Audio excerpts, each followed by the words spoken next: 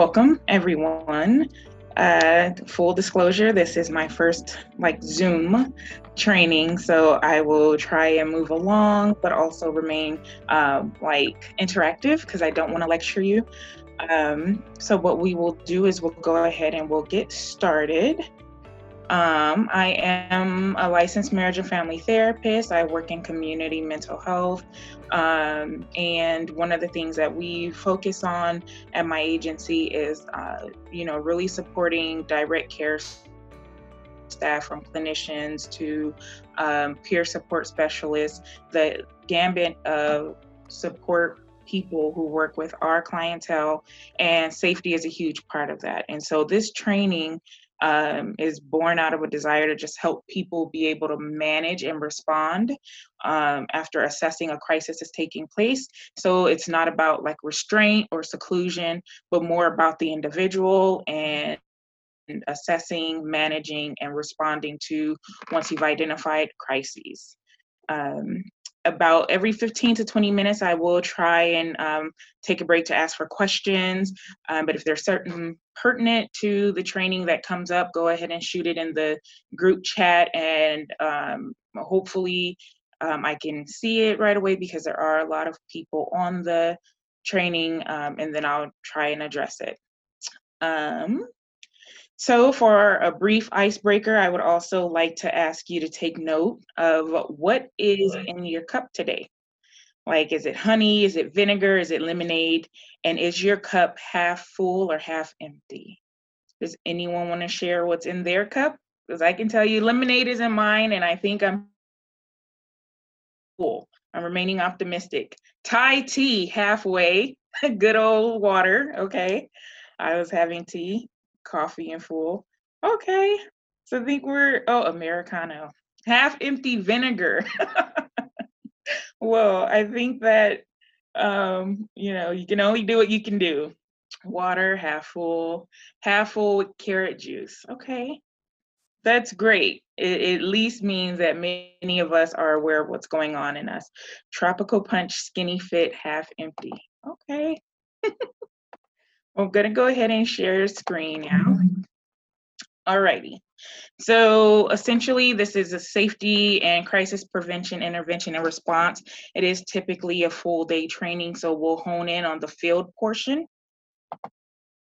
The objectives are typically to identify 3 specific practices to ensure safety in an office and field-based setting while engaging mental health consumers. So that's focus today will be drilled down to field-based. We'll talk about situational awareness, how to apply it, identifying specific practices to ensure safety when we're out in the field and doing field-based or street-based outreach, specifically to mental health consumers. And then we'll make sure to cover defining a crisis and self-regulation, including nonverbal and verbal de-escalation techniques.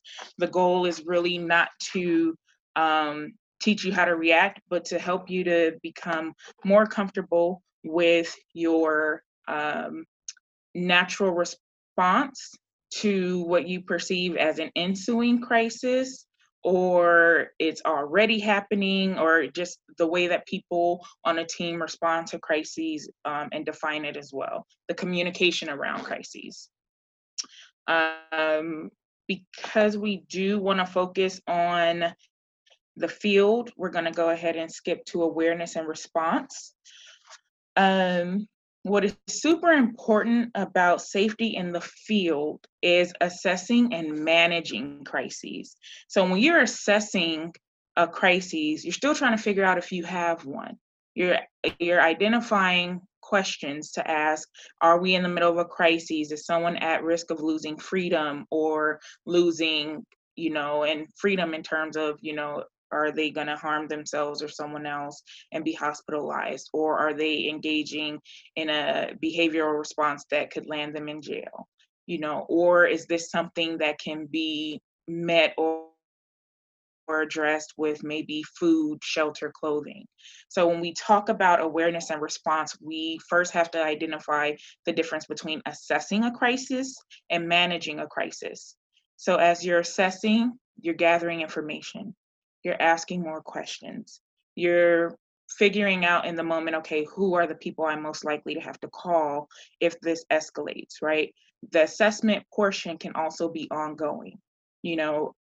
For many people, say, for example, a clinician may say, oh, we are full on crisis, we have um, danger to self, danger to others, we have a plan, we have intent, we have desire, we have capability. Whereas a family member may say, oh, no, it's not a crisis, that's just this person. So when we talk about assessment versus management of a crisis, we have to use the same language on the team, meaning, do I see what you see in terms of how we're going to respond? Or are we both on the same page about now this is a crisis and we need to manage it? In terms of field office versus safety, um, when you're in the field and we're talking about awareness and assessment and managing crises, we're talking about, are you aware of what's going on around you? Are you aware of what this client presented with before you started engaging with them in terms of like history?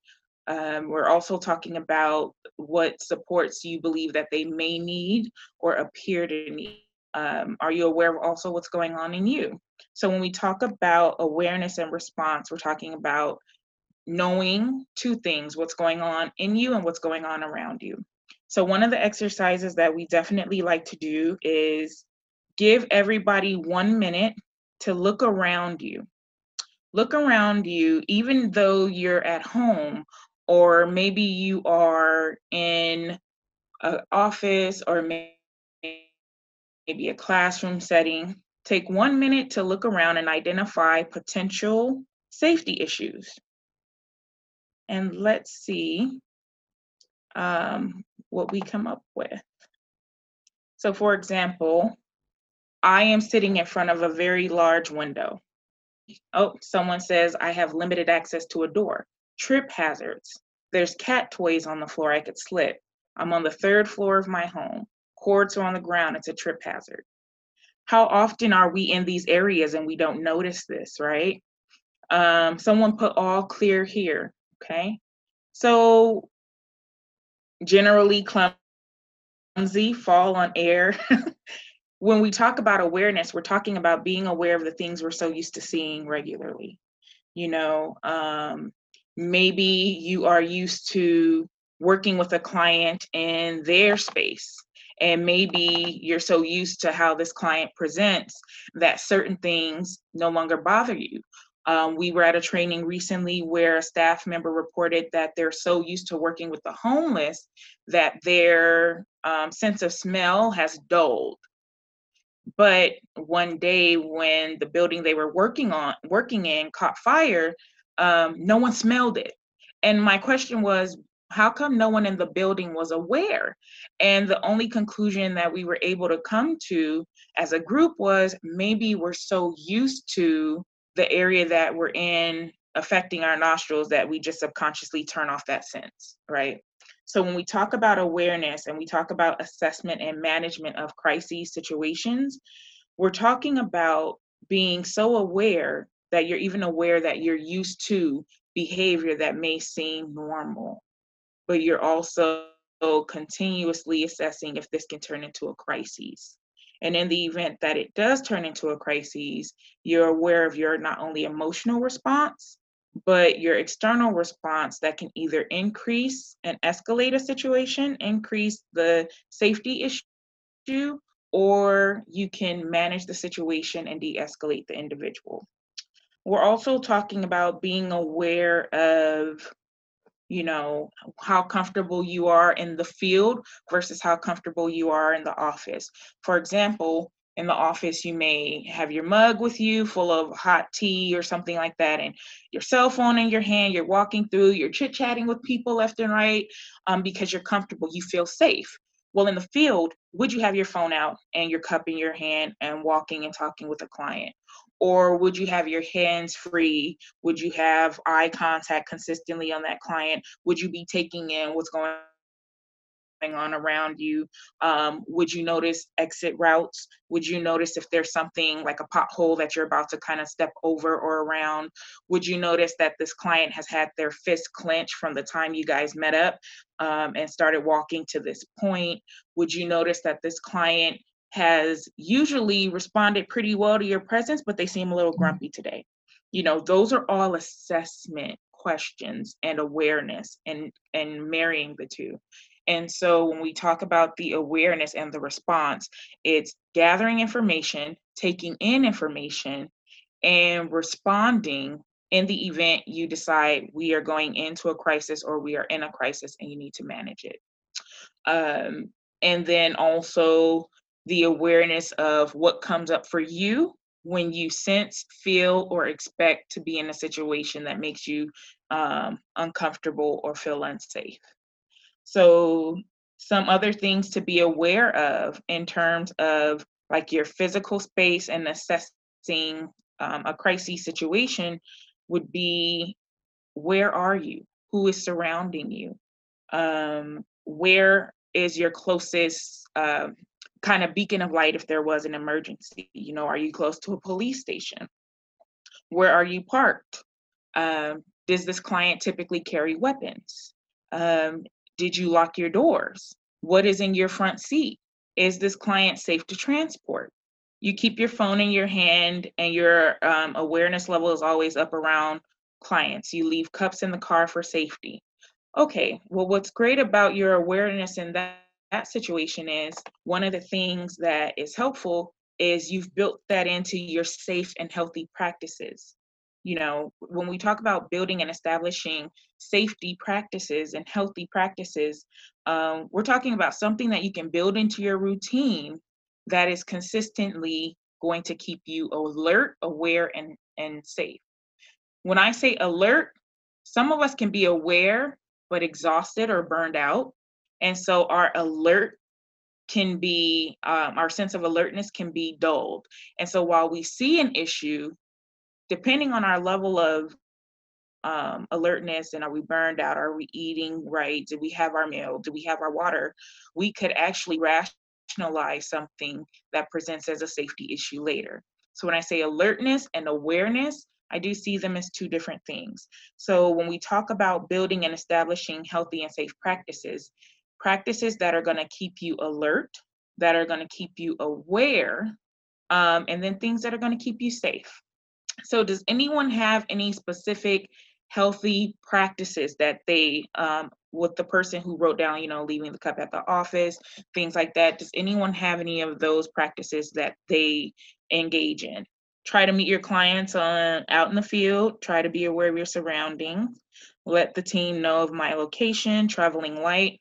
I think what's super important about the traveling light is sometimes we will put things in our pocket, and if something falls out, then we kind of have to figure out, oh, okay, like let me go pick that up, and it can be a distraction. So traveling light can also mean just your keys, your ID, your badge.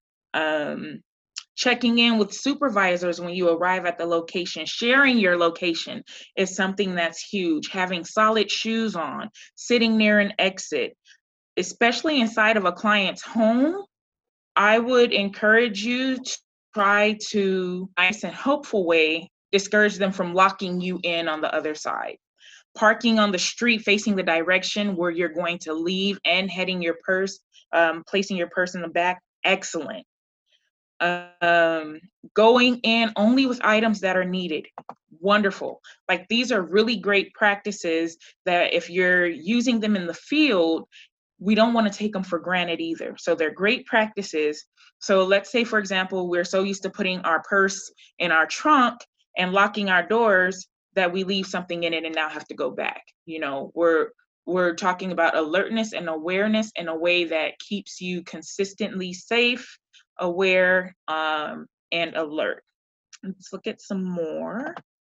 No lanyard on the neck. Perfect. Always take your phone with me in case I need to call someone. What is super interesting is a lot of people go into homes or the field with their phone needing to be charged. Limit what you carry, of course. Share calendars on Outlook. Yes. Some other things are to be aware of is your clothing. What are you wearing? I used to work with someone who would wear these like super high heels into clients' homes, and she had very long fingernails with like jewels and things on them. And even though it was all beautiful and she was always very professional, we worked in a neighborhood where it was not the most effective way to get to and from your car in the event of an emergency, or to be able to open a door, or to be able to grab your keys, right? So what are you wearing? What's on your body? How are you presenting? Also, protecting your belongings. Are you ending in the field so that you have to take all of your stuff with you? And if so, do you have a briefcase that locks? Being aware of who is in the area. How many police cars do you see? If you see any, is it nice and quiet today, or does it seem a little bit more busy? Does the energy seem a little tense? Many of us work in encampments. And one of the things that we have to take note of, especially now, is proximity. Are there people behind us? Are there people along the sides of us? Is our conversation between the two of us, in a physical space that is kind of cramped, and so I wouldn't be able to move quickly? Um, let's see. Awareness of the time of day is huge, especially with time changes. Sensing something is not right. Your intuition is a huge component of the way that we work with people. The exchange of energy is consistent. And so many of us are able to know when we see our client, oh, something's off. What's going on? How are they feeling? I think that that's important when we talk about assessing, because if we're assessing and your client comes in and they're disgruntled and their face is all like scrounged up, and you're like, hey, so and so, what's going on? Is everything okay? Because now you're gathering information about something that's unusual in their facial expression, and you're feeling something is off. So, aside from just like these healthy practices, which are behavioral in nature, we also have to hear what's going on inside of us internally. So, also being aware of what's going on in you. Along the lines of the lanyard around the neck, being aware of items that can be grabbed, pulled, caught, snatched, or otherwise used as a weapon.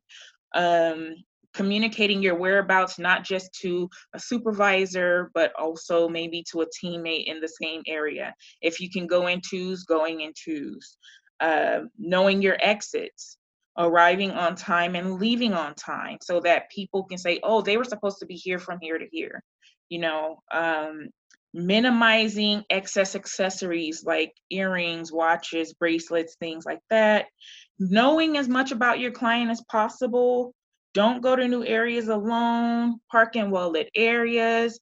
These are all safety practices that can help with continuing to be alert, aware, and safe in the field. Um, let's see.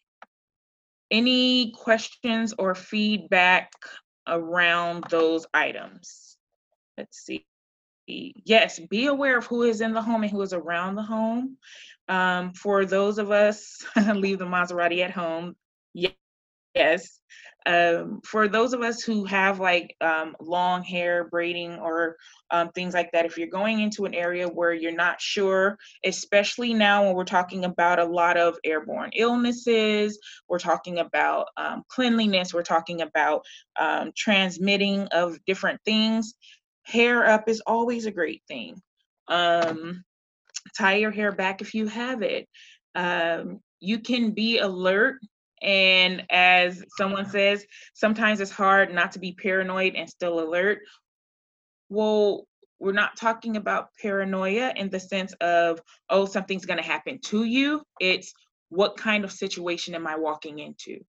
So that's the other thing about building and establishing a healthy practice and assessing is, well, where am I going and what may I walk into, right? Because it's about the preparatory work. Where am I going? What am I likely to face? I know I've been working with this client for a very long time. But where are we? What is the environment like? I have a client who we've been working in over a year on shifting the catastrophic thought process, because what is interesting is the thought process was focused on a pandemic that would take out the whole, Inland Empire region, starting with her and her family, and it was very paralyzing. Well, now that we're at the place where it's like, oh, okay, we are experiencing something like this, we now have to do constant assessment. Like, well, where are you? What are you thinking? When they're walking into the office, like doing a body scan, like, okay, she well groomed, she seems alert, make eye contact, facial expression appears appropriate. You're also doing a similar to a mental status exam, but it's more of an in the moment assessment of what energy are they giving off, what do they look like, does it seem like something is off with them? Because the most important part about managing safety is assessing for potential safety issues. Um, Know your environment and gain colors used. Always having a contingency plan. Listening to your gut feeling. These are super duper duper important things that can help keep you safe. I do want to take some time out to ask if there are any questions. In terms of if there are more slides, yes, we're going to move forward through them. And Elizabeth let us know that we'll get more information about getting that information out to you guys after the training. This is a huge one about lying about COVID-19 before going to visit. One of the interesting things is because, I'm not a medical professional, one of the questions I have been asking is, oh, have you felt okay lately? Have you had to go to urgent care for any reason? Just kind of gauging how they've been feeling. How are we supposed to defend ourselves when attacked? So we'll actually transition into, preventing being attacked by being aware and alert. And then also, thank you, Rocio, for know the kind of things that may trigger a client and keep them from escalating. So we are actually going to transition into those areas. Like I mentioned, it's usually a full day training, so I'm gonna condense things, but please let me know in the next question period, like if we need to come back to awareness and response. Okay. So in terms of safety in the field, some brief things to be aware about. Also, vehicle safety. Are you parking in an area that is no parking, or are they doing construction? Are you parking in an area where you can get to it easily in the event of an emergency? I learned firsthand that LA County Department of Mental Health does not pay you for tickets that you may get for parking in an area that was not it didn't have a lot of good signage. So vehicle safety also includes where are you parking and the likelihood of you getting a ticket. Are you able to get to your vehicle swiftly? Also, what's in your vehicle. Oftentimes, I encourage people you should have nothing in your vehicle when you're parking it, no matter where you're going. If you can move things to the trunk, move them to the trunk. Physical safety. Again, what are you wearing? What do you have on? What kind of shoes do you have on? How close are you sitting next to people? Do you ever find yourself in a position where your back is against a wall? Do you ever find yourself in a position where people are frequently coming up behind you and you're kind of not aware until they get right up on you? Um, have you been offended against by this client before? Does this client have a history of aggression toward others? Is the client around people who tend to be physically aggressive? Is there a way to meet that client outside of that space? So when we talk about physical safety, it's not just about the physical person, but the physical environment as well. Are you in an area where maybe there was a recent fire, right? Are you in an area where maybe there was recent flooding? Being aware of just those kind of things and being able to meet in other areas. Um, don't leave expensive items in your car. Um, yes, even things that may look like someone would be attempted. That is super important. The super most helpful thing you can do is check the information that you've received about a client before going out so that you can prepare your physical person. Meaning, if I go into a situation where I am going to meet someone who is typically aggressive with new people, um, someone who has low frustration tolerance, someone who is actively withdrawing from substances. I may keep my hair up. I may not wear glasses. I may not wear jewelry. I may only go in with my actual car key and my ID and my cell phone. So, in terms of gathering the information before you can, or excuse me, gathering the information before you meet a client, that would be super helpful as well. HIPAA. So HIPAA is huge. This becomes a safety issue. Where I work, we had a situation where one person told the rest of the clients about another client's predatory behaviors. So the client went from everyone got along really well with that person to, oh, you're a sex offender. And the interesting thing was that client came across this information from a conversation being held with the for lack of a better way to differentiate, the offender and their therapist. And so when we talk about managing safety in the field, keeping information within that dialogue that doesn't need to be shared can also minimize safety issues.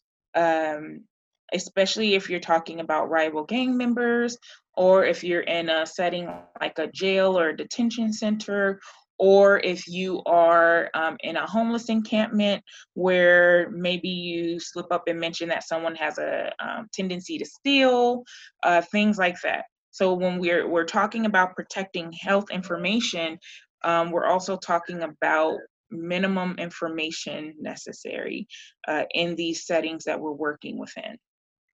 Health and wellness. If you don't feel good, especially now, on the one hand, when we talk about health and wellness, we talk about burnout. We talk about feeling stress and anxiety. We talk about the absence of sleep. We talk about dehydration. We talk about sitting in traffic for like an hour and a half, and then when you get out, you're agitated. Things that interfere with your ability to think clearly is usually what we label under health and wellness. But now we have, this pandemic that we're experiencing, where you have to know what's going on in you. You have to know where you're walking into. Is this an area that the county is currently trying to manage because of increased occurrences of, COVID-19 diagnoses? So when we talk about health and wellness, and especially in the field, we're talking about taking care of you and then being aware of how your health may be impacted by the area that you're going into. Similar with biohazards. Um, and then does your team know where you are and how you're doing? So when we're talking about being aware, we're talking about knowing how you're doing, how you're feeling, where you're going, and what situation you may walk into. Yes, update your supervisor or team members every hour if it's feasible. And I agree with this. Never permit a client to walk you to your car. Sometimes you can't disallow someone to do something they deem polite, especially if we're looking at that cultural component. If this person is saying, well, I need to walk you to a car, this is not a good neighborhood. Okay, well, you can walk me halfway. Or, oh, that's okay. And maybe position yourself to keep an eye while you're walking to your car, continuing the conversation and saying, oh, okay, well, it was nice seeing you. It's nice checking in today. I think that what's important is there's a balance between honoring what's important to our clients, because it's a people to people. is person-to-person interaction.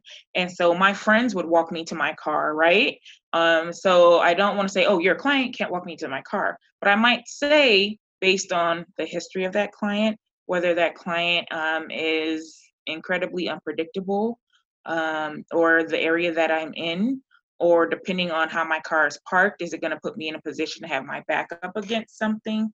There's a fine balance, and I might say, oh, okay, well, you can walk me halfway, and then I got it, because I got to make a phone call, and I kind of want to have a little bit of privacy, but still honoring, regardless of the practices um, that that we go over, they have to be healthy and safe for the client as well.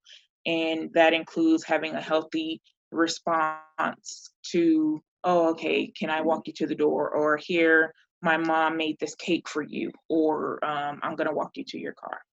Yeah, if it is a dangerous neighborhood, you're absolutely right. You may appreciate that. So, yes. And FSP, transporting clients all the time. So that is huge. Um, One of the things that I recall about working in FSP was we never knew how our clients were going to feel when we picked them up. We never knew how they were going to feel when they had a relapse and we had to find them on the street and bring them back into intake, the 3-week detox that they had to go through, like just kind of like the cycle of their recovery process. We never knew where we were in that until they got clean. But that didn't stop us from having transport. So one of the things that I think is super helpful as a practice, especially when we talk about health and wellness now, I think having a van, if you can, like one of those 9-passenger vans, even a 6-passenger van where one staff member sits in the back, the client sits in the middle. And I would never encourage transporting more than one client at a time who is actively using. However, you do have to defer to your protocols, your policies. But if we would find someone on the street and say, hey, do you want to come back? It would be like, okay, well, I'm just going to sit in back, go ahead, put your seatbelt on, make sure they're in and strapped in first, and then getting behind them and then having the driver, right? Always in the middle so that they're not directly behind the driver, or directly behind the staff member who may have accompanied you guys if it was a particularly challenging case. But seating is always important when you're transporting clients. And I would encourage you, as long as it takes for that client to de-escalate, that's how long it takes before you allow them to get into a metal moving vehicle, escalated, agitated with someone, because then everyone around them is in danger, as well as the driver and themselves. Does anyone have any more feedback about that specifically? Some would say put your client in the back seat. I'm a big fan, a big believer of putting your client next to you in the passenger seat. If the client attacks from behind, is much scarier and unpredictable. Right. But what do we think about putting an escalated or agitated client in the vehicle with us? So this is where our awareness and our alertness comes in. I got to get these notes done, or I got this other client to pick up. Well, is there someone who can go and get that client for you, or is there a way to communicate that the plan has kind of been interrupted? We need to de-escalate this client. Perfect, Eric. Request for assistance, a 2-person team if possible. I think it's important to never put anyone who is escalated in a vehicle with you and then lock it from the inside. Yes, if I have a client that I felt he or she is dangerous, he, she, or they are dangerous, I would definitely ask a coworker to assist with transporting. Something that I saw a little bit ago, group outings. I think one of the things about group outings, especially when we're talking about awareness and safety, is doing a temperature check. How's everybody doing today? We're getting ready to go on the outing. Is everybody comfortable? Still a staff member behind, a staff member in front, because it's easier to surround a problem and provide support inward than it is for the problem to be all over the place and chaotic. And that's why in a group outing, you may always want to have more than 2 staff members if possible, if possible. Or just know your group as much as you can. And if you have really dysregulated people, because in FSP, a lot of the time it's trial and error until you get a groove, until your staff know each other, until the clients, especially a new client in an FSP group setting, can really disrupt the storming and norming process. And so it's kind of like just being aware of what you might walk into and trying to mitigate that by gathering information and increase communication amongst your team. Guys, we got this new person, they're AB 109 client, they have a history of aggression and intimidating others. Why don't we try and split the group up? And maybe the staff member who's a lot better with, easily agitated clients can work with this client one-on-one. What are our thoughts on that? Let's see. Yes, always send 2 team members to meet with client, especially if it's the first time. And yes, FSP group outings always need at least 2 staff members in the vehicle to help with the crisis. I would absolutely agree with that.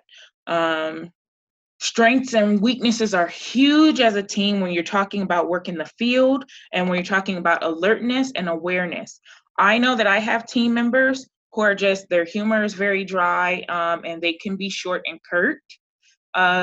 But that works in a crisis for certain clients who need more structure.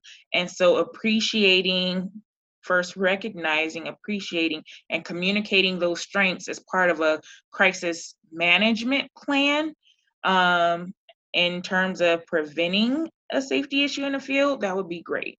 We had an outing some time ago, 1 staff for every 2 clients. That would be ideal. I do know though that FSP teams tend to be understaffed and undersupported. And so, if you don't have that kind of a ratio, seating helps. Seating is huge. Pairing like a more calm person with a more kind of high strung person, or just collaborating on it as a team is going to be super huge. Being alert, never take your eyes off the road. Scanning is huge. Many people don't know that part of your driving test does ask you about scanning the road every 1 to 2 minutes, looking left to right, and that includes stopping at that middle point in your rearview mirror. So I think in terms of vehicle safety, FSP, driving safety, things like that, I always encourage every client have a wellness plan as part of their intake into a program. A wellness plan. How will we know what you look like upset? What kind of things trigger you? Would you be comfortable with a one-on-one conversation, or do you want to be left alone at first? Knowing your protocol around, okay, if someone escalates in a van, we immediately pull over and we separate the group, remove the audience. There are some really great behavioral strategies such as like extinction and ignoring and those kind of things that can help a client regroup very quickly on their way to somewhere. But it has to be talked about. A lot of the safety in the field practices have to be regular conversation during team meetings. What do we do if clients escalate in the field? We have this client who wants to go on every outing and they're super helpful, but it seems like that last 5 minutes before we pull up to where we're going, they escalate or they trigger other clients. What behavior support plan can we put in place, right? Because a lot of times we have to remember that our clients have skill gaps. And one of the things that we can do is recognize their strengths and fill in the gap where we can with training or introducing new skills or distress tolerance skills. Let's see. Be mindful of other team members. Some clients do have major PTSD with vehicle accidents. For FSP outings, we typically don't invite the clients who have trouble getting along with other clients. So if we're talking about safety and we're talking about being aware and assessing for crises, not inviting someone because they have trouble getting along can can work against us eventually. So it would be an opportunity to increase maybe distress tolerance, maybe pairing them with someone on an outing, but working on that specific skill set, because we also want to be proactive in preventing situations. If we have a situation that we can predict may become a problem, then we want to take those opportunities to reinforce good skills and support clients in those areas. And areas of safety in the field continued. So not only do we have to be alert around vehicle safety, our physical safety and environmental safety, and then also how we're sharing information and how we're feeling, how we're doing when we're going into the field, along with biohazards and people knowing where we are. We also need to be aware of illnesses and airborne diseases. The reason that this is important is because how many of us carry hand sanitizer in our car, or maybe one or two extra bottles of water or some wipes? And that's for anywhere we go, especially now. Do we have Kleenex in our car? Would we recognize? Because I know we all do like CPR and first aid, and they cover a portion of like airborne illnesses and things like that. Like, are we engaged during those trainings? Are we aware of what it would look like if we came in contact with someone who had a contagious illness? How do we handle bed bugs? How do we handle lice? You know, safety in the field includes these areas because feasibly you would pick these situations up in the field and in the office, depending on how many people are coming and going from the field. Little sheets of soap that are very small and packets to carry, and they only need water. Hand sanitizers, gloves, masks, plastic covers for your shoes. I think what would be super important too is a first aid kit, because they have gloves in them. They have wet naps in them. Um, how do we address clients bringing illegal substance during outings? That is directly tied to protocol. That's directly tied to setting expectations to a client at the outset of treatment. What is your protocol say? Are you in a program that stresses harm reduction? Can we build it into their program to say, okay, just don't share it and don't use it in the group? Like, I know that sounds a little odd, but when we talk about the way that mental health services are going, it's more inclusive and it's more meet people where they're at, which is a great thing. Because it pushes us to be better supporters, but then it also makes us alert and aware about situations like this that may come up that need to be addressed during safety meetings, during the development of policy and protocol. So in terms of how do you address people bringing illegal substances, what is the expectation that was set for them, and what is your policy and procedure around it? How would you access medical care in the field in the event of an emergency? What does your policy say? Oftentimes, your policy is really going to drive your behavior, and whether or not your response or reaction to a crisis was in alignment with agency expectations. How do you report incidents in the field? The reason that these things are super important in terms of safety is, how would you call 911 in the event that a client did bring an illegal substance on an FSP group outing and now everyone's overdosing? Well, for starters, we can't really go into anything that would violate HIPAA, and we have to describe where we are, who we are, what we're doing there, and the situation itself.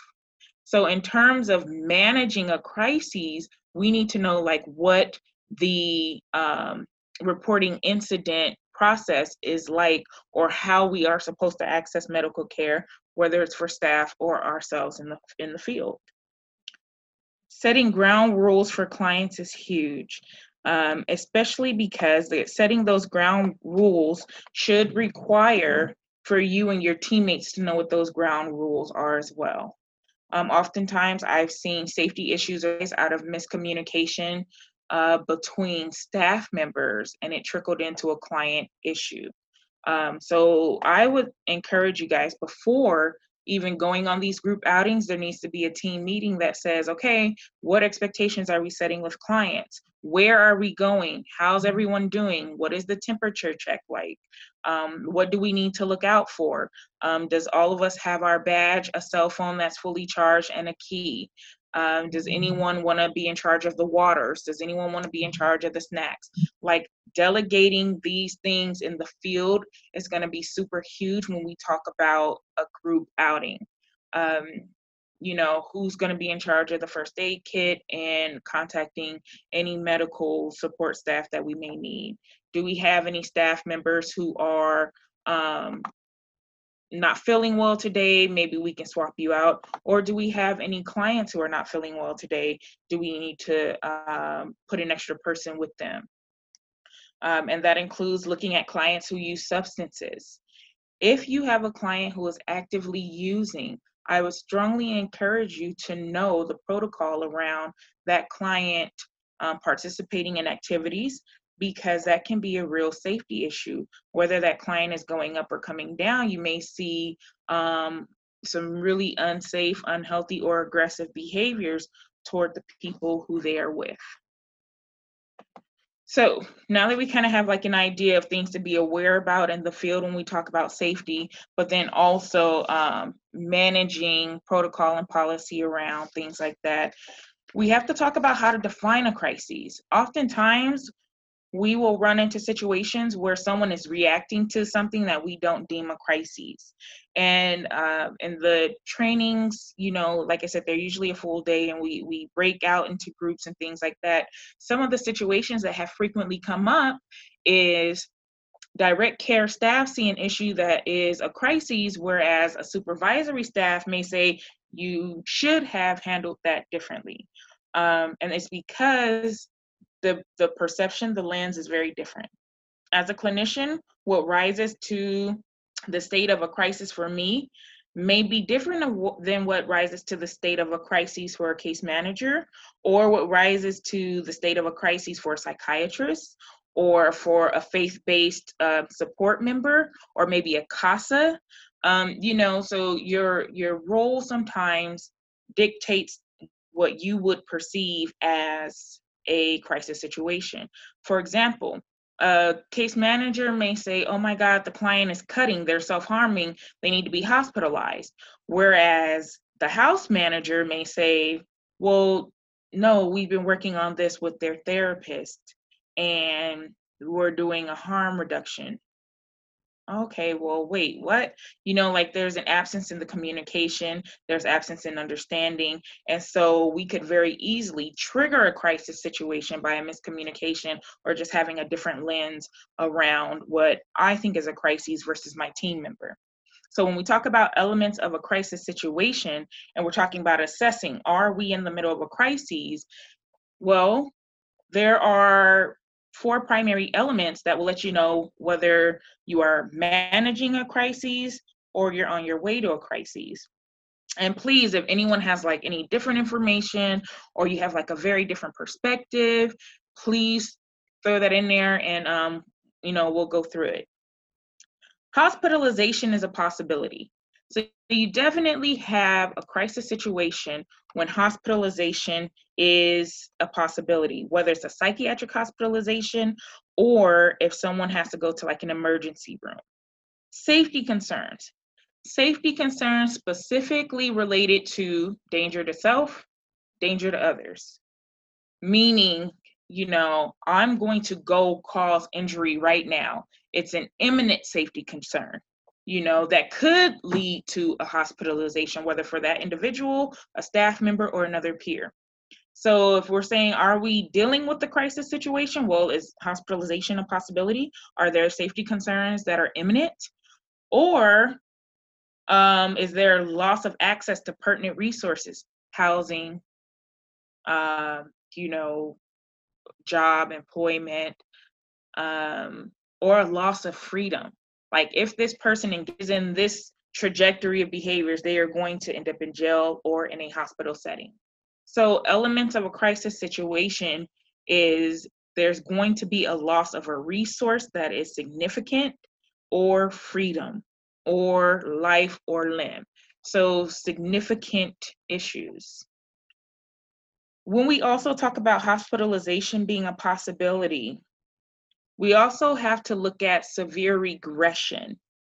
We work with people who are in the middle of recovery or relapse, or it's just a really, really difficult time for them, right? And so right now, our entire structure has been impacted and changed.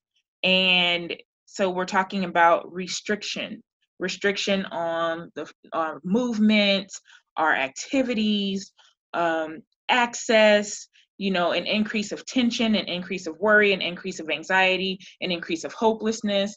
And that's just for the general population.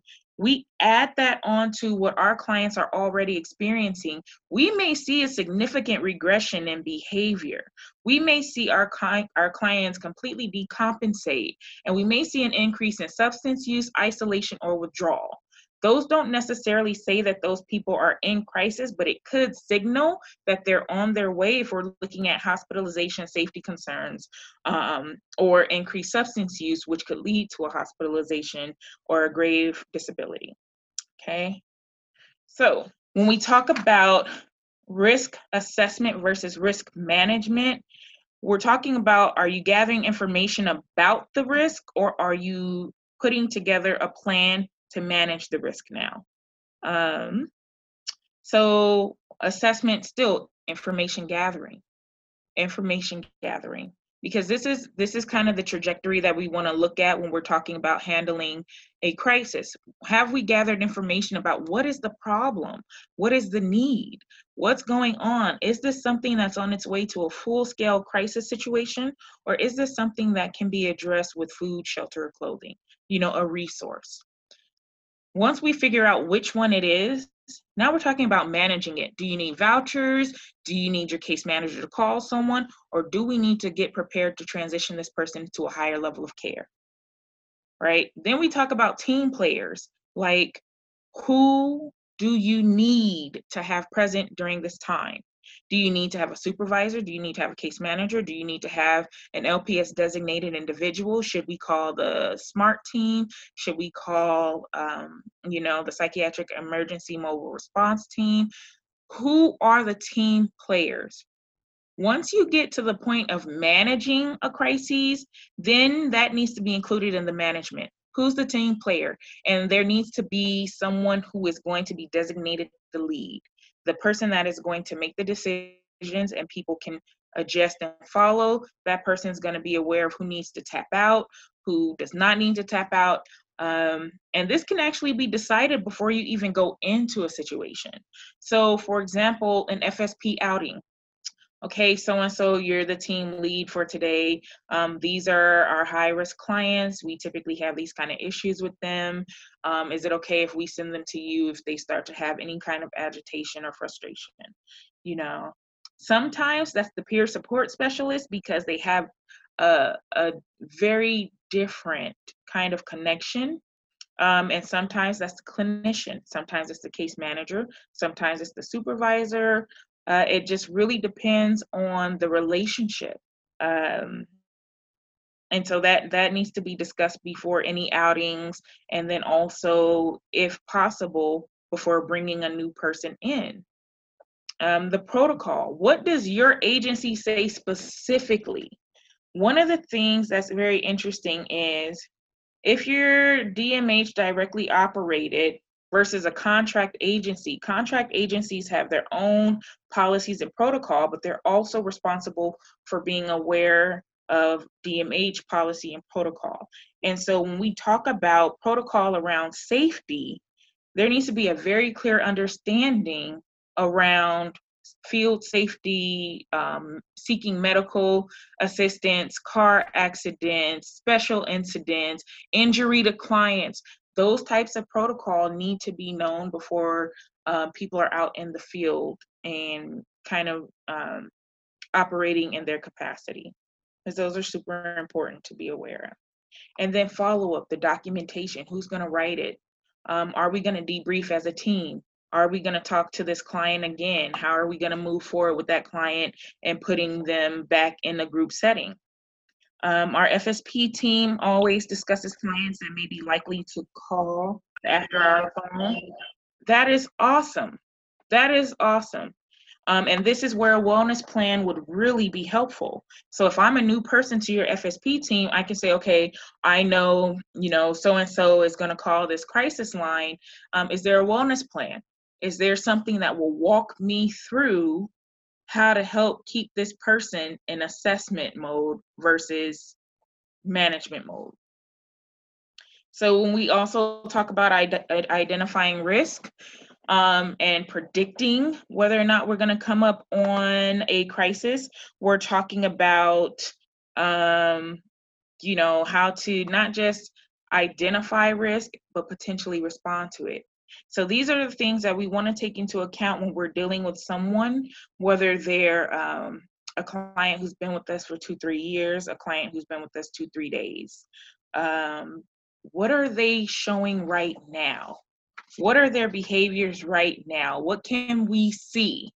That's going to be huge, right? And then also, what is their history of behaviors? So for example, if we have a client who's typically bubbly and we know maybe they smoke weed often to kind of help keep them even keel, but then all of a sudden they're just totally down, couple days in a row. They're typically not down. Or maybe they are easily agitated, where they're usually kind of calm. They're short and curt with the people around them, where they're usually the first to help out. They haven't been sleeping, where they are on a sleep routine regularly. There might be whispers of a crisis brewing. So when we talk about behaviors, what are we seeing now in history? What have we seen in this client, right? And then we go to the reason for a referral. Okay, we've got some incongruence. What we typically see with this client is not what we're seeing right now. And they were referred because they had a significant amount of polysubstance use. Oh, okay, well, we need to check if they're using substances. Hey, like, how are you doing? I've noticed these behaviors. Are you eating okay? Are you sleeping okay? Have you met with your psychiatrist? Like, things like that leading up to, are you using again? Or let's talk about your medication. Are you adhering to the regimen? Have you met with your psychiatrist in the last month or so? I have clients who mess with their medication. I have a particular client who is on several psychotropic medications, and she adjusts them herself every 4 weeks, and then will tell the psychiatrist they're not working, so he ups them. And I'm like, okay, well, let's increase the amount of communication between your team and your psychiatrist, right?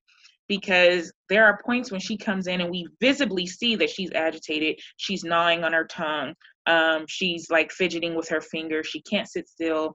And it's like, this reminds me of like 5 weeks ago when you told me you adjusted your medication. How's that going? Like really being aware of these areas that can transition us into a crisis situation very quickly, and having some type of check-in around them or awareness around them and some type of response or follow-up. Okay, are there any questions or feedback so far? Any points we want to collaborate on? This is a little bit of a longer response. Motivational interviewing questions do work when we're talking about identifying risk. That is super helpful. Let's see, if we actually do get attacked by a client or a client's collateral and there's no help, what are we allowed to do to protect ourselves? So that's actually kind of a two-part question. My first response to that is, well, what does your protocol say? And is this a client that you have typically met alone, and their collateral you've met alone? What is the nature of the incident? So there would be more debriefing around it. We may encounter a situation where we might have to push them. I know it's frowned upon on our end. Some clinicians carry pepper spray. So this is something that I would say, if this is an inevitable situation, I'm going to ask, let's go back to assessing the crisis. What behaviors did you see? Was there an opportunity for you to give someone a break? And totally not blaming, So I definitely don't want it to come off like that. But I'm asking, like, was there anything that led up to that interaction that let you know, oh, okay, I can no longer see this client in this setting? Or maybe there was a rupture in a relationship somewhere. Or maybe there was a need that didn't get met. Or maybe there was a relapse. Or maybe we need to bring the psychiatrist in because this was totally not like this client, because I think there's a difference when we look at someone in crises and someone with a behavioral issue. And so I think that would again point toward the protocol and how you guys prepare to respond in those instances. Because one of the things we have to remember is we're trained professionals, our clients are not. And of course, it would be frowned upon for anyone to assault a client or injure a client. And that's why I strongly encourage you to know your policy and protocol around physical safety and acting out clients. Are they allowed to actually use it if need be? So, in terms of the pepper spray, I think again that is something that needs to be conversed about during a safety meeting or when preparing to take a client in. I'm asking, one of our female therapists was attacked by a female client who was all of a sudden agitated due to not having any cigarettes. I think that in that kind of a situation, when we talk about agitation, where was the interaction? You know, Unfortunately, that does happen. We do get assaulted. I think the benefit that we can take from that is the subsequent debriefing and the planning that can come around that afterward is, well, what behaviors did we see in that client? So and so case manager, what were they like when you met with them? Therapist, was there anything you noticed? Do you think you would feel comfortable reestablishing rapport around the client and getting back on their team? The question around, are you protected by DMH if you do have to push the client? Here's what I'm going to encourage you guys to do. Know your protocol, and they do offer, DMH does offer access to non-violent physical crisis intervention, meaning how do you put space between you and a client and escape safely. One of the things though is prevention is helpful. Prevention is key. Awareness, alertness, and responding versus reacting are things that can really help you in a time of crises. And so when we talk about looking at these behaviors, what are you seeing in the moment is probably one of the most significant things that you have to be aware of and alert to. Um, Especially when we talk about potential um, aggression by clients. So, for example, behaviors. What are some things that are letting you know what's going on with the client? Mental status. So, this is more of a clinical type of documentation, but anyone can be aware of what this person's talking about, what they're seeing. So we talk about mental status like emotional signs. Are they crying? Are they yelling? Or do they just go silent? Are they arguing with you yet you're not arguing back? Is there inappropriate laughter? Are they fearful of something? Are they confused? Are they unable to come away from these emotional things? Um, Behaviorally, are they rocking or swaying? Are they rapid breaths? Are they like shaking? Do they have pressured speech? Do they seem tense? Do they seem loud, really quiet? Are there French clicks? Is there poor eye contact, like they don't want to look at you? Are they pacing, or do they seem skittish? Someone crying doesn't necessarily say there's a crisis. But someone crying and rocking with rapid breaths and arguing, and you always, and you're like, whoa, let me go get you a drink, try and put space between you. Or, well, let me go get someone who can help. When we look at how to approach people who are struggling, we need to approach them with respect, inquisitiveness, calm, and like really honoring and validating their needs. So when we say respect, sometimes when clients scream at us, if we're not healthy or well, we may take offense and we may argue back, right? But if we say, okay, let's take this approach differently, well, what can I help you with? What do you need? Because now we're assessing. How can I get you this thing? Is something happen? Like, what's going on? And we want to be mindful about not asking too many questions, right? We also want to be mindful about staying out of their space. You can be very supportive 6 feet away. Defensive statements. You're not going to take me down. Whoa, where's that coming from?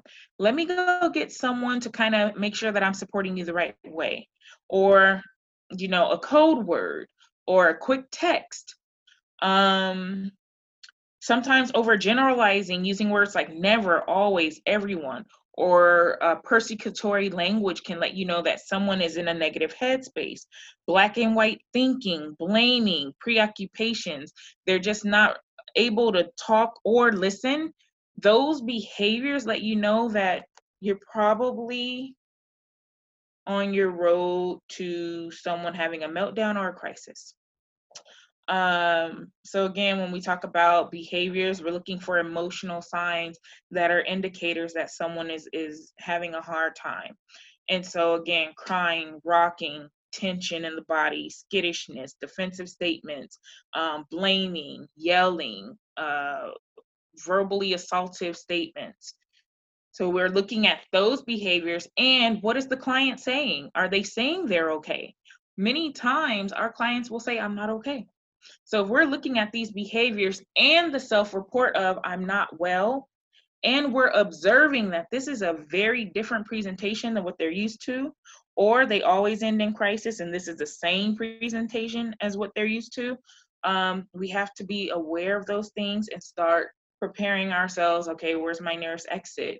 How do I respond to this situation? Who can I get in here? Who's going to be the team player? Or is there space for me to back up and give them a little bit more space? And then also the medications that they're on. Have they been taking their meds? Is this the first week of their meds? Are they taking their meds and doing using substances? So just to recap in terms of preventing crises and safe interventions, we're looking for a combination of behaviors such as emotional signs like crying, yelling, arguing, inappropriate laughter, confusion, behavioral signs such as like rapid breaths, tension in the body, cognitive signs such as defensive statements, arguing within themselves in terms of no, I can't do this. I can't, that back and forth where you recognize they're entertaining internal stimuli. We're looking for that coupled with what are they actually saying about where they are, coupled with what observations have you made about this person versus the history that you have. And if this is a new person, you're not going to have that history. So you may have to check in with what your intuition is saying. And fear versus intuition are two very different things. Are you scared of this person or are you wondering what this person needs, right? So a combination of those things in terms of preparing us to transition from assessing if we're in the middle of a crisis to, okay, no, it looks like we're going into a crisis. And is there a history of substance use or are they presently using? Is there a history of recklessness or are they presently reckless? This sometimes you may see in a client in the FSP setting where they're using, but they're also antagonizing other clients, getting into their face, taking other clients' things. Did they just leave from the hospital or they have a history of frequent hospitalizations? Are they currently assaultive or aggressive, or do they have a history of those things? And are they currently experiencing command hallucinations, or do they have a history of them? The reason that the history and presence of these things is so significant is, do we have someone who has regressed and we're about to go into a crisis, or do we have someone who is actively in a crisis and we need to address that? And then knowing the reason for the referral, especially if it's a new person, that's going to be significant. If the person is fresh out of a psychiatric hospitalization and you are seeing this combination of behaviors, they may have been released unstable, and we may have to look at another level of care, a higher level of care. Or if their presenting problems don't match with what we're seeing now, that can be assigned to us as a team. Like, okay, once we're done with this portion of meeting their needs of crisis management, then we may need to go ahead and reevaluate our treatment plan. Because we want to also focus on preventing this from happening again. So the effectiveness of our treatment plan, based on what we're seeing right now and what they came in with, we may have to do some work around that. And what are the expectations of the agency? So here's something that creates crisis situations often. I believe that you are supposed to help me with housing and you're not helping me. Now I'm angry. I'm not only angry, I'm emotional, and I'm using substances. That is not a good combination. So oftentimes, the expectations that they have of your agency can help you presume whether or not you're going to end in a crisis situation. If they came intent on getting financial support and they're not able to get that, what are the chances that they're going to end in crises? Right? So expectations of the agency is huge, and it has to be set from the beginning of intake. Making sure that clients are in the right place for the right reasons is also a really great preventative tool for managing and preventing safety issues. So what do I mean by that? Sometimes we have clients who come to programs, they come to FSP, and this was, our experience. We had a number of clients who believed that being an FSP would give them access to housing. They absolutely believed that just by being in FSP, they would get housing. And, housing in San Fernando Valley was very hard at times to locate, especially when you do have the stigma around mental health. And oftentimes, the only way we could support people was to get them into sober living facilities. But once those were full, they were full. Well, then we had clients who were angry, agitated, frustrated because, well, I was supposed to have housing. Well, we're trying, but what can we provide for you right now until we get to where we're going? And you're right, you're absolutely right, Helena. Sometimes they are given the information about housing at hospitals to get them to agree to FSP. And this is why managing those expectations and setting those expectations can be one of the strongest tools you have around preventing crises. If I know what I can get, that's one thing. If I become aware that I was misled, now I'm angry. So when we talk about preventing crises in the field, we're talking about making sure that we're consistent with setting and meeting expectations regularly. Not only can we say, okay, set and meet expectations, be aware and alert of what you're walking into and what the environment has in store or potentially could have in store.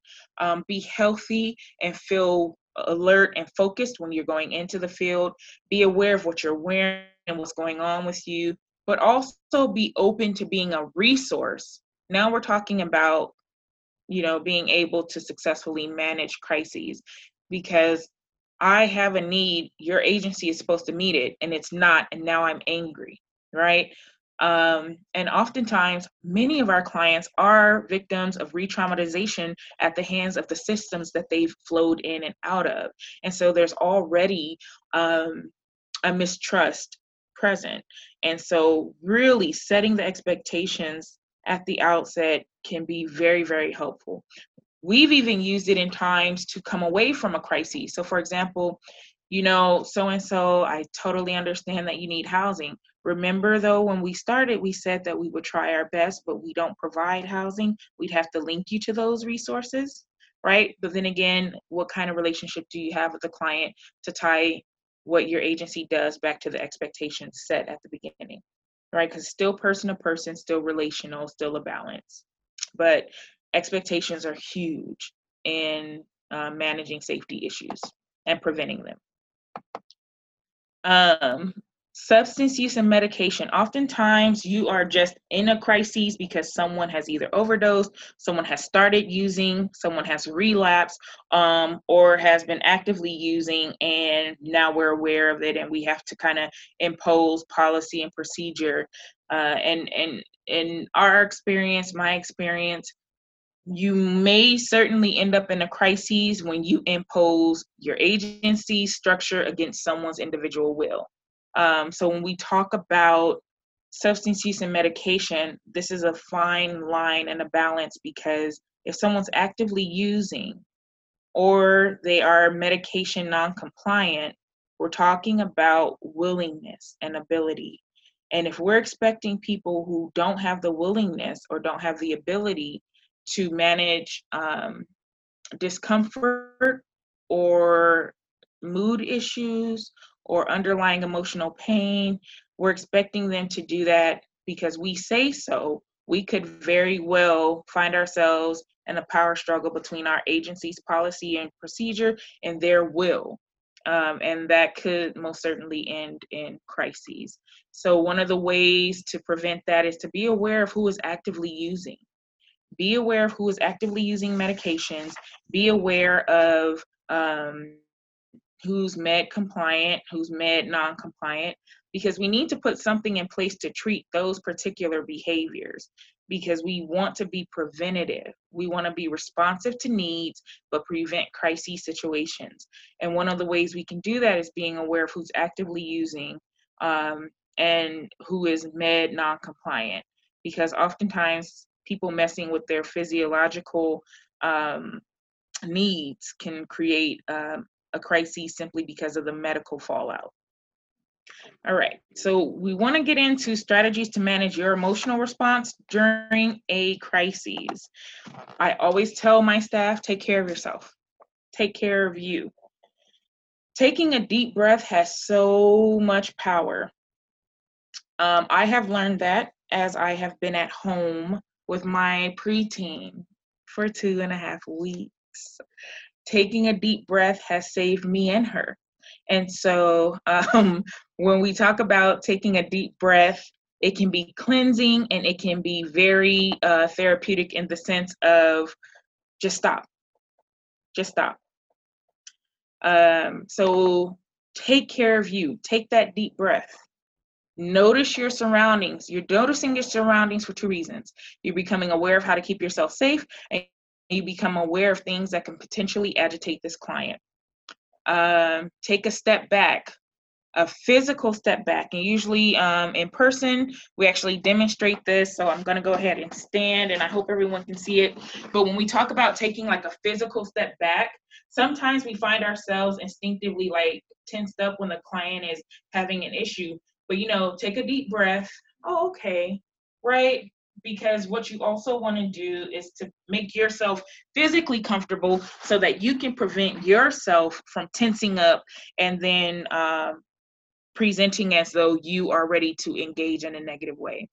So taking a very deep breath, noticing your surroundings, and taking a physical step back. Listen to your instinct. There's a really amazing book called The Gift of Fear. And oh gosh, his name escapes me, but he really talks about the importance of listening to your instinct and understanding how your subconscious is taking into it the things around you. Yes, Gavin de Becker. Thank you. It's a great book. And I think that, sometimes we're trained that we're not supposed to have a natural emotional response to clients.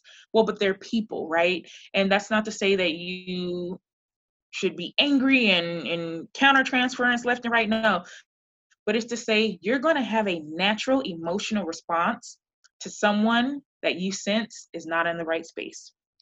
All of us have had that realization where we become aware that the energy has shifted. Like, have you ever walked into your bedroom or your office and you're like, somebody was in here? And then you start looking around to see what was moved, if something was moved. Like we all have that innate sense that our energy was adjusted or someone's energy was left, right? Intuition. Listen to what's going on inside of you. Why do I feel uncomfortable today? Why did I tense up when this client signed in? What's going on, right? Listen to that. So take your deep breath, notice your surroundings, take a step back, listen to your instinct. The reason the top 4 are going to be so important is because they're initial responses. These are going to be the things that are the most subtle, and they're your initial responses usually. If you're not well, if you're burned out, you're just, oh, here they go again. If you're not resting, oh my God, what do they need? Oh, I'm so tired. I can't deal with this. Taking care of you is integral to maintaining your safety. So when we talk about taking care of your health and wellness, that's just foundationally what you're going to need to remain healthy and safe in the field. But then take your deep breaths, notice your surroundings, take a step back, listen to your instinct. You're also still in assessment mode with these things. You're trying to figure out, what does this client need? What's going on around them? Self-care is very important.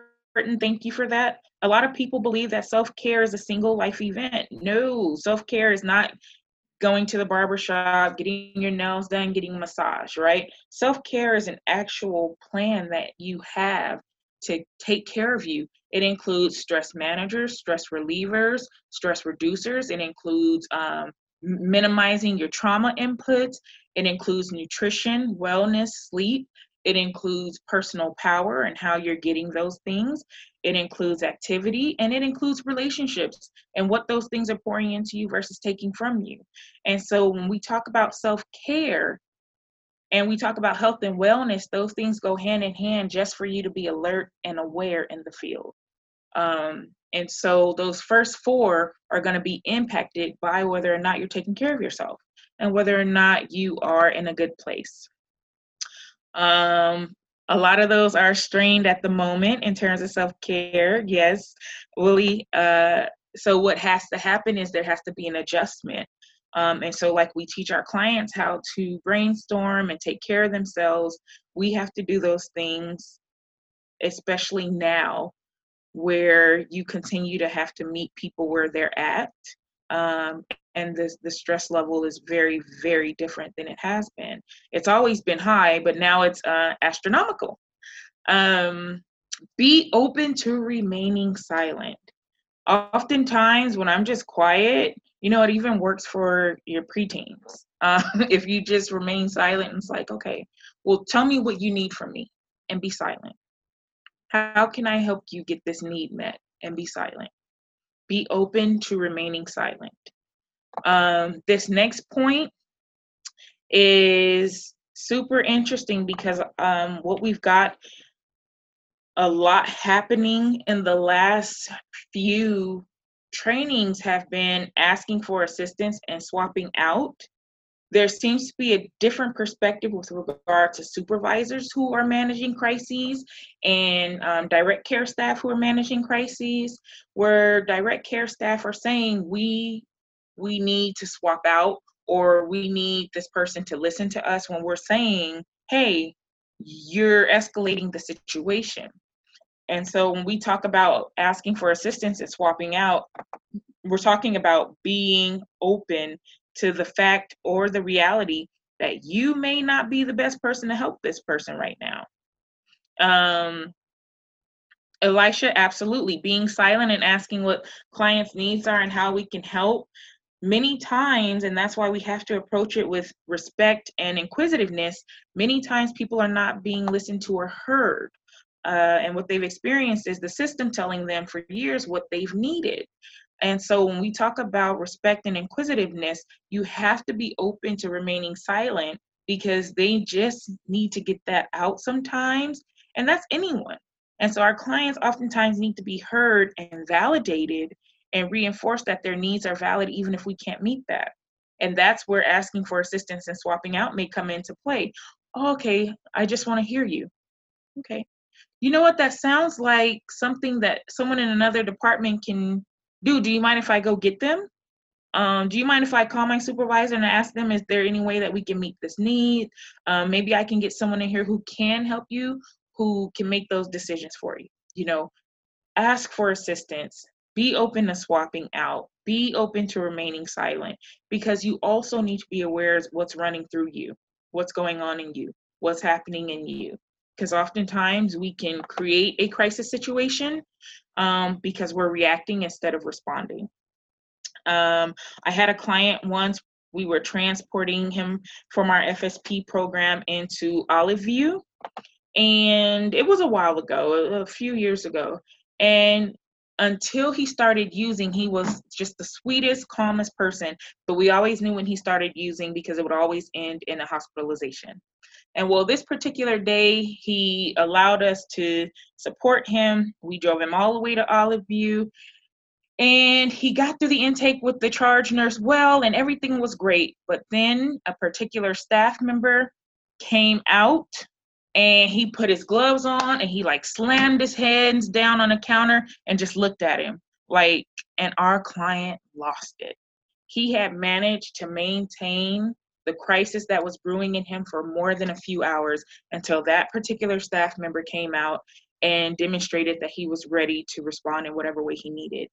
And so oftentimes, just being silent, asking for assistance, being ready to swap out, being respective, being aware of how you're coming off can really prevent a crisis situation.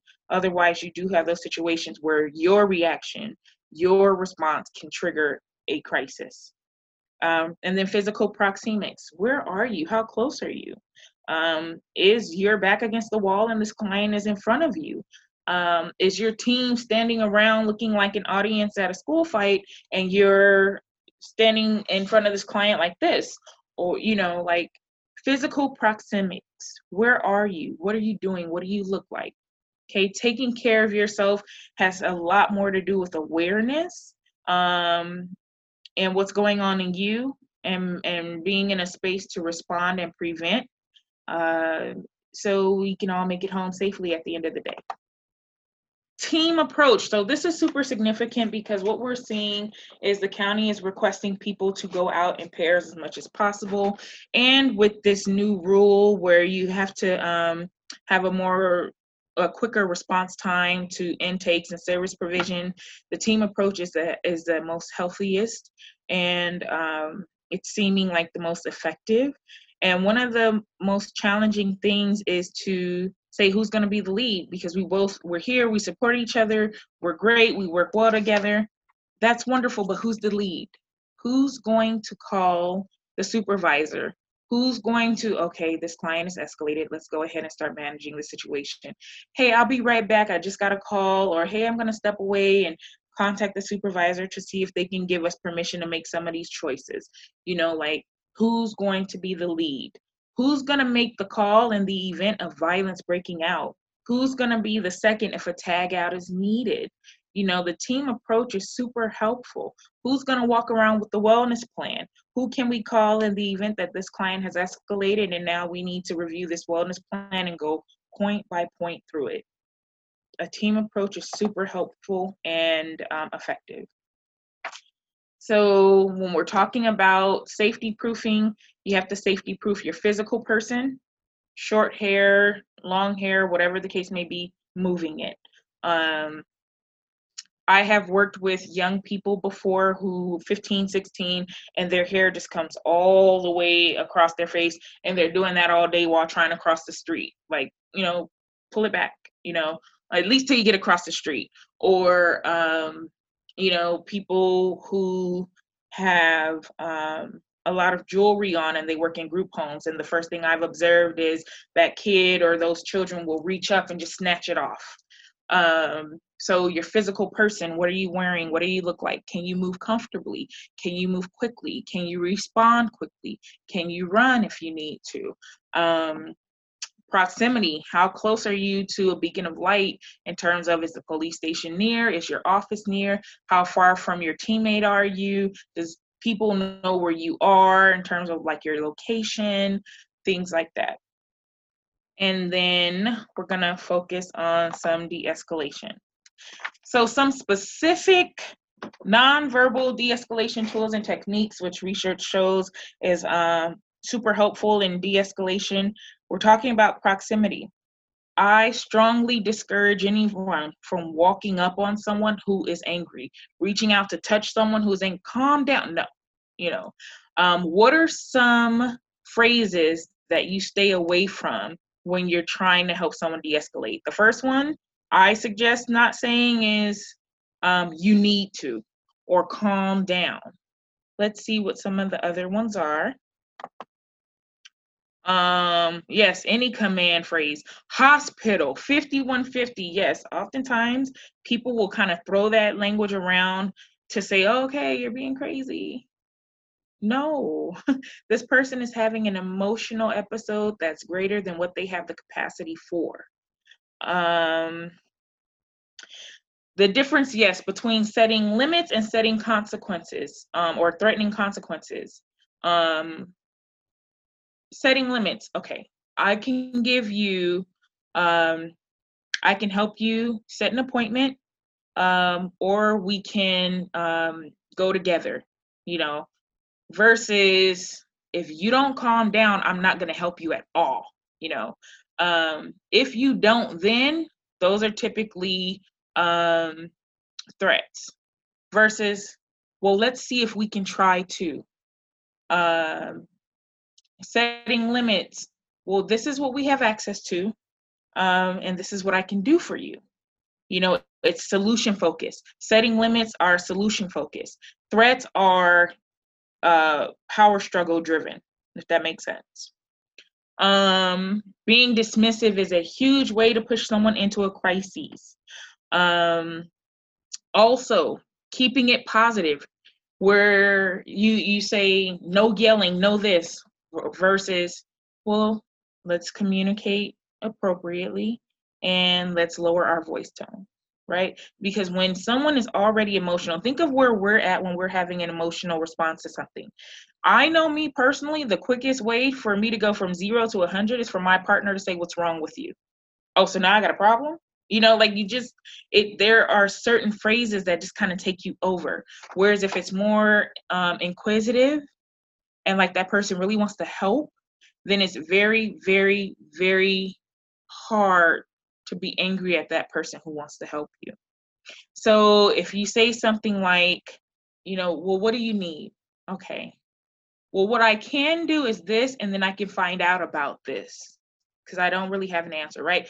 The other thing you want to stay away from in terms of escalating someone is making promises just to get them to calm down. That never works. Promises you can't keep. Blamefulness. What did you do? What's wrong with you? No. Or you need to. No.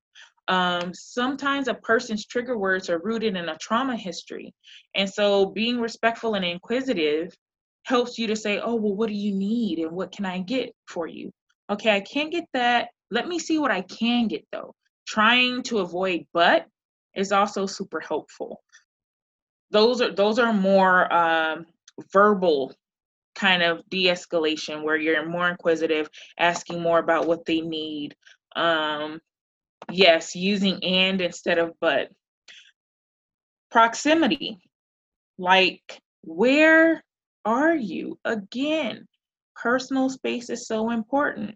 I have often said to people, well, let me get out of your bubble because, you know, when I'm frustrated, I don't want anyone in my bubble. So let me back up, you know. Voice tone. Are you yelling? Are you blameful? Are you dismissive? Are you annoyed?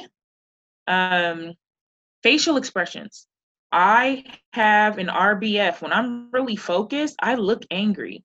So I have to be mindful of a neutral facial expression or a smile, not a grin, not laughter when someone is in crisis. Just, okay, what do you need? Neutrality. Body language. Are you open or closed off? Like, for example, for everyone who's sitting kind of at their desk, what I would like for you to do is just kind of like fold your arms and like try and be angry, like angry, you know? Unless you're in the moment, it can sometimes kind of feel a little odd. But that instinctively kind of changes the energy in a person, right? So what is your body language saying? What is your body language communicating to the person on the other side of it, right? So in terms of body language, some de-escalation tools or techniques would include reflecting calm. Reflect that you're cooperative and collaborative. Remember that this person knows more about them than we know, especially in that moment. Normal tone, right? Monotone, even. Oftentimes, a person will mirror what you're reflecting instinctively. Have you ever tried arguing with someone whose voice is raised? And so, what you do is you start talking quieter, quieter, quieter, you know, it's like, oh, okay, well, I hear you. I hear you. I hear you is so helpful. I hear you. Let me make sure I understand you. Let me make sure that I get what you're saying because I want to help. You know, meeting a person where they are instead of trying to get them where you are is so much more powerful, because if you try to get them where you are, you're assuming that you're in a better place than they are. But if we say, okay, how can I meet you where you're at? What do you need from me? How can I help? Am I understanding this correctly? I totally understand. Thank you for trusting me with that. Just that respect is so huge in terms of demonstrating collaboration and validation. Neutrality in your facial expression and in your body. Non-defensive posture where your hands are like open and relaxed. I don't know how you guys feel about this, but I see people who kind of stand like this, like with the hands in front. I don't know kind of how to feel about that, but I know that some people who just kind of like hands to the side also don't feel comfortable. So whatever your non-defensive posture is, be comfortable in it, but also be aware of your surroundings in case you have to move. Anytime you can keep your hands open and relaxed, that's helpful. Anytime you can keep your jaws from clenching, that's helpful. Definitely normalizing and validating feelings, not behaviors. So that's what we also have to do in terms of de-escalation, is normalize the emotion, normalize the emotional response. Try not to normalize the angry outburst. But wow, it would make me upset too if, or I totally understand getting upset about that. But I would like to encourage you guys to allow the client to label their emotions or label their experience. I had a therapist once tell a client, yeah, you look pissed off. Whoa, okay. I don't know what kind of relationship you guys had before me being called in to manage the crisis, but I'm going to tell you that that did not sound helpful, right? The goal is to be effective in preventing the crisis or managing it. So definitely reflect calm, reflect respect, be open, be relaxed, allow them to label their emotions, validate their emotional response, minimize gesturing. I am a handsy person. I have jazz hands when I talk. But when I'm working with a client, I try not to do that. Try not to sorry, my alarm went off to let me know that we have 10 minutes. Try to keep eye level with the client, but don't force eye contact. Like, no, look at me, like I want to get in front of your eyes. Like, just try to make eye contact so that you can relay your neutral facial expression and empathy. And don't argue. Try not to argue. Remember, this person has reached an amount of emotionality that's outside of the capacity that they're able to handle. So when we talk about not arguing, that's so integral, so important. Let's not argue, but instead seek, be inquisitive, seek information. What do you need? Okay, well, so I understand you don't want to work with that person anymore. We'll follow up. Who would you like to work with? Is there anything I can do for you? Set boundaries. Well, we can't do that. What we can do is this, like, do any of those things sound like something you would be comfortable with? Well, what would you be comfortable with? Well, why don't we take a break so that, I can get you some water. We can find a comfortable place to supposed to do to follow up, right? Action that says, I want to be helpful. Provide choices, ask questions, offer help, offer options, and offer resources.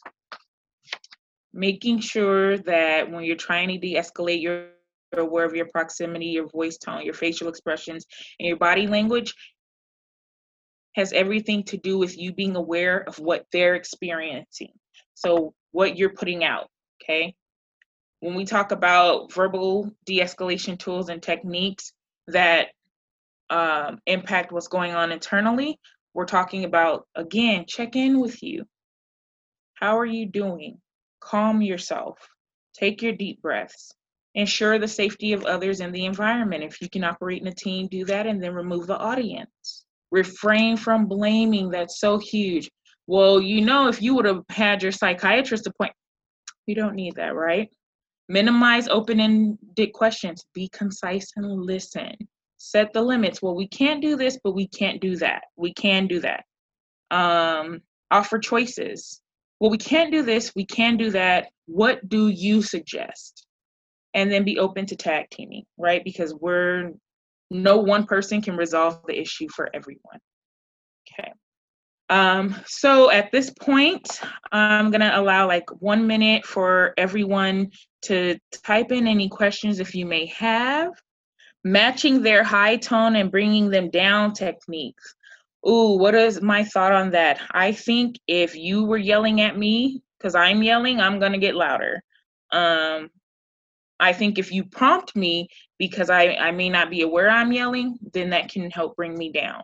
So, oh, wait, you're kind of loud and I just want to make sure I hear everything you're saying, right? Versus, well, you're loud, so I'm going to get up here. So, you just really have to know that client and then also be aware of what goes on in you when your voice raises. How do we handle feeling guilt about doing what we can to help client for a reason, but we don't achieve it? Guilt, that is tied to burnout. It's also tied to maybe feeling powerlessness about a particular situation that you would like to provide this client with. And if you're saying that there's guilt, then I would like to know how can we get you the resources that you need? How can you get the resources that you need to be effective so that you don't feel guilty, but you feel resolved in doing all you can? What would it look like when this happens over the phone? First, I would say, I want to make sure that I hear you, and I want to make sure that, I'm respectful and that I can support you. Is there a way that maybe we can schedule a time for you to come in to address this issue? But for now, we just focus on what we can get at the moment. Things like that. If it's happening over the phone, just making sure that you're able to validate, normalize the emotional response, listening to the person without giving an opinion until they ask, and then scheduling a time to follow up. Alrighty.